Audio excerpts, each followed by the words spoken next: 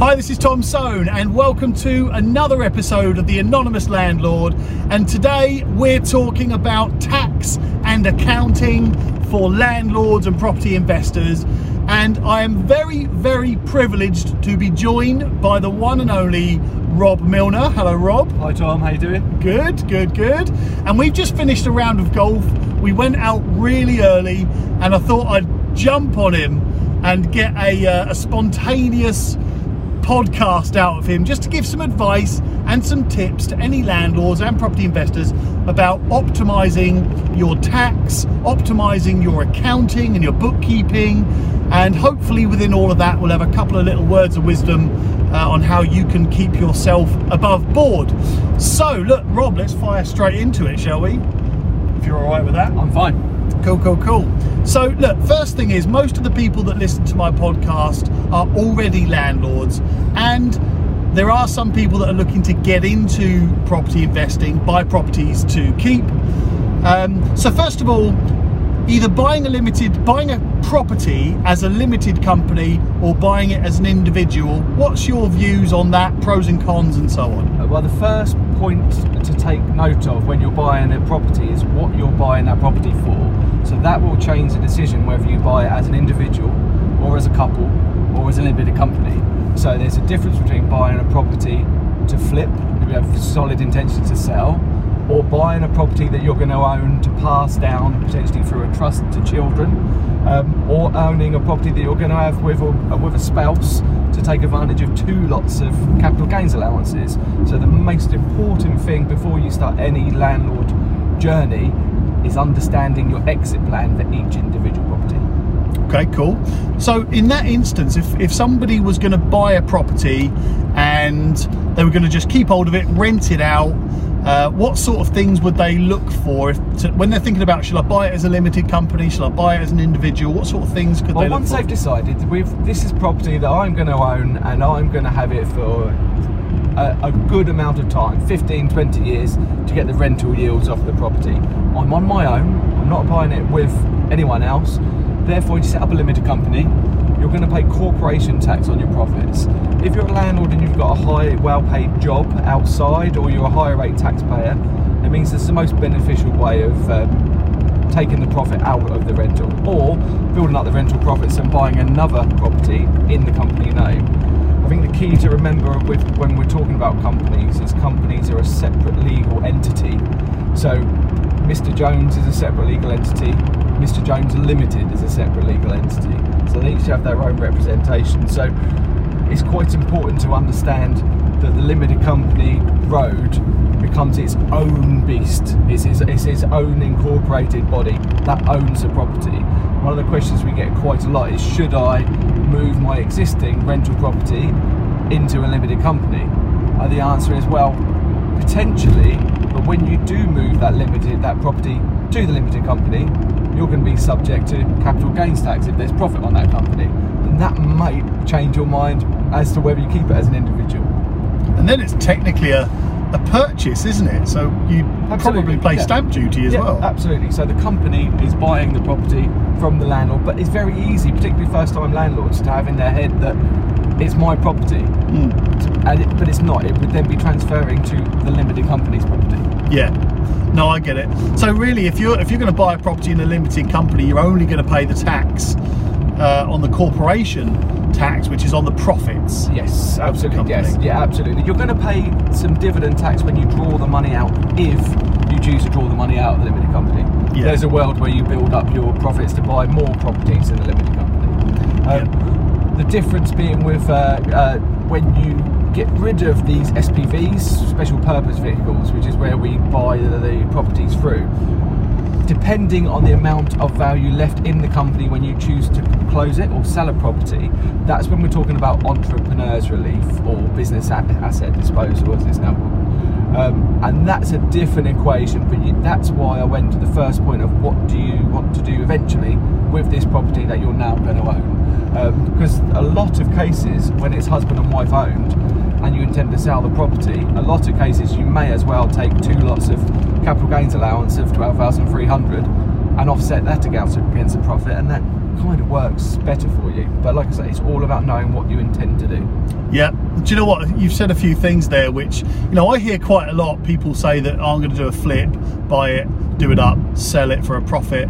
And, you know, a flip can be a short-term thing. It can be a long-term thing. You don't have to flip it within 6 months. You might decide to buy it, do it up, keep it for a couple of years, see the market grow, and then sell it later. But what you're saying is effectively you need to work out the actual calculation of your tax position, because otherwise you might pay, you know, you might own it individually, but it might be more beneficial to own it between you and your partner. Yeah. Because then the capital gains tax is shared.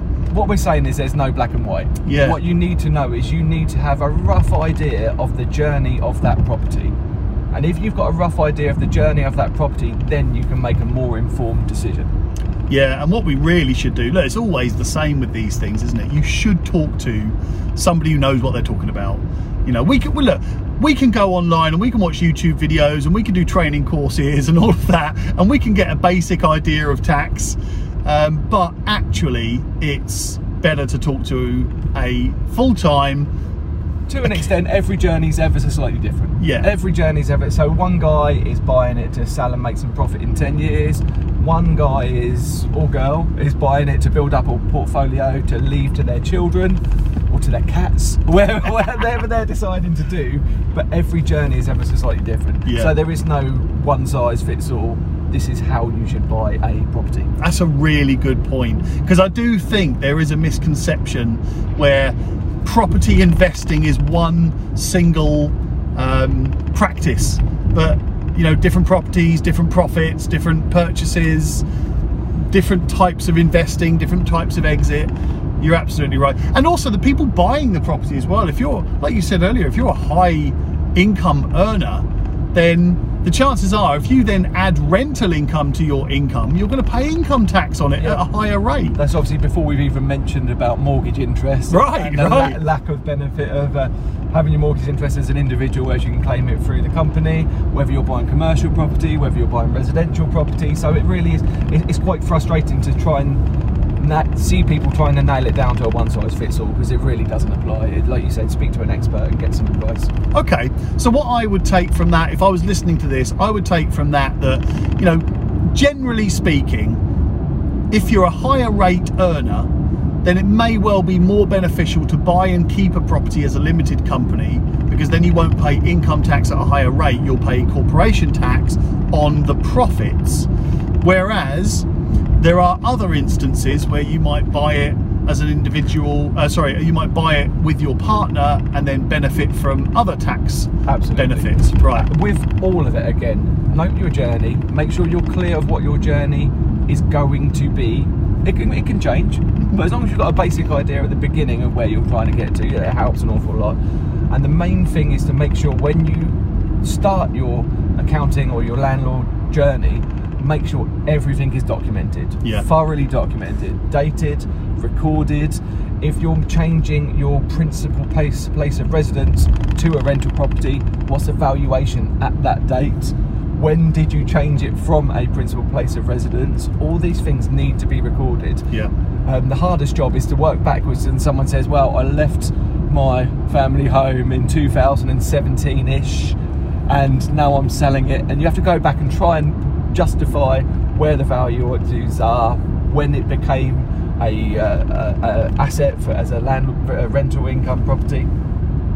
So it's quite important to get everything documented. Yeah. I'm a big advocate of software, as you well know. I do. Even for small businesses, small landlord projects, get yourself on Xero, free agent, a similar sort of accounting package. It takes all the hassle out for you. The spreadsheet can't be deleted.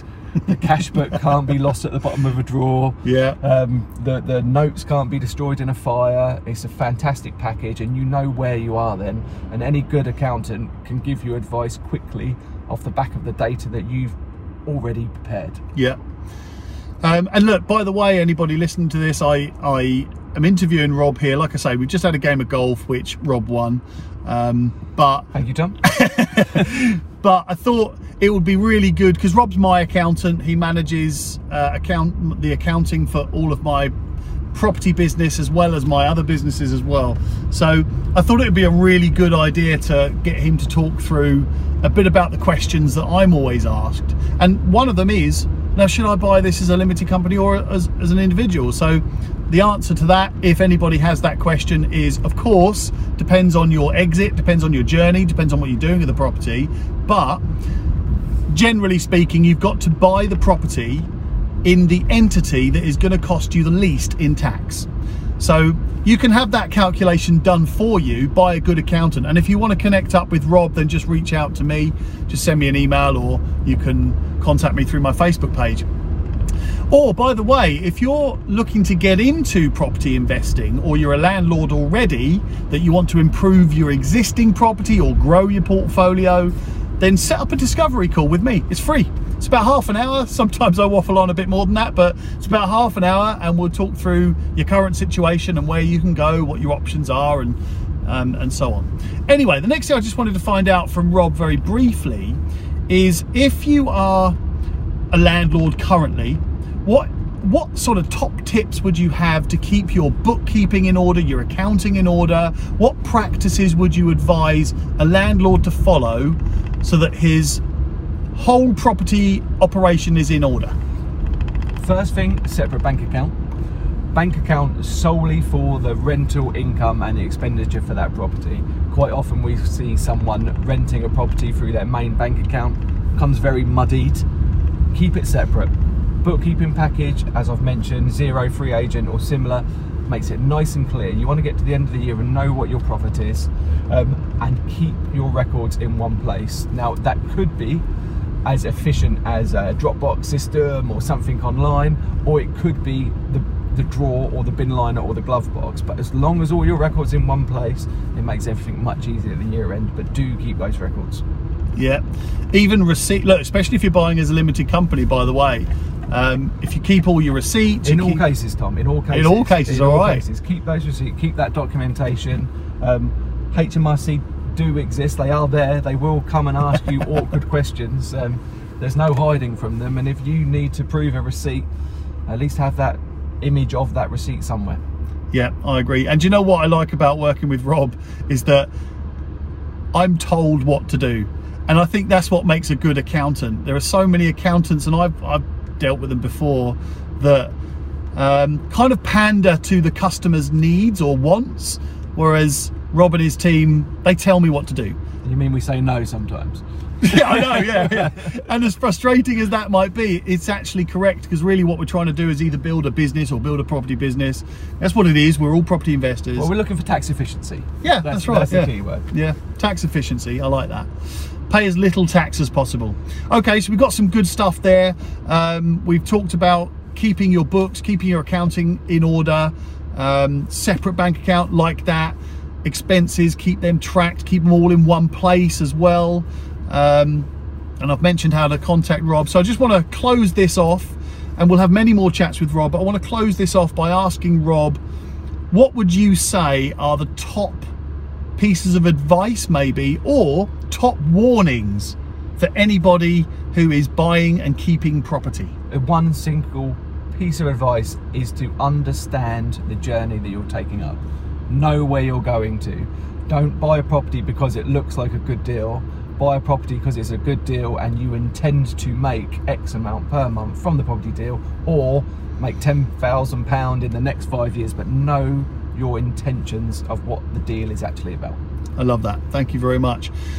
And we would call that in the property game an exit plan. So I like that. And by the way, your exit doesn't have to be disposal. Disposal and exit are two different things, in my opinion. Your exit could be refinancing. Your exit could be rent profit. Your exit could be selling, whatever it is.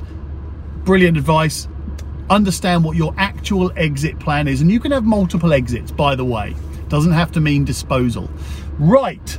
I'm going to leave you to that. Stuff. And thank you very much for a thrashing today on the golf course. Really enjoyed it.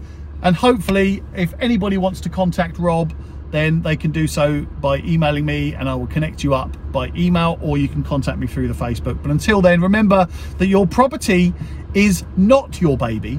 It's not your life, your love, your passion. It's nothing more than a vehicle which is designed to make profit without you. And that is the key to being the anonymous landlord. So until next time, speak to you all later. Cheers, Rob. Bye-bye.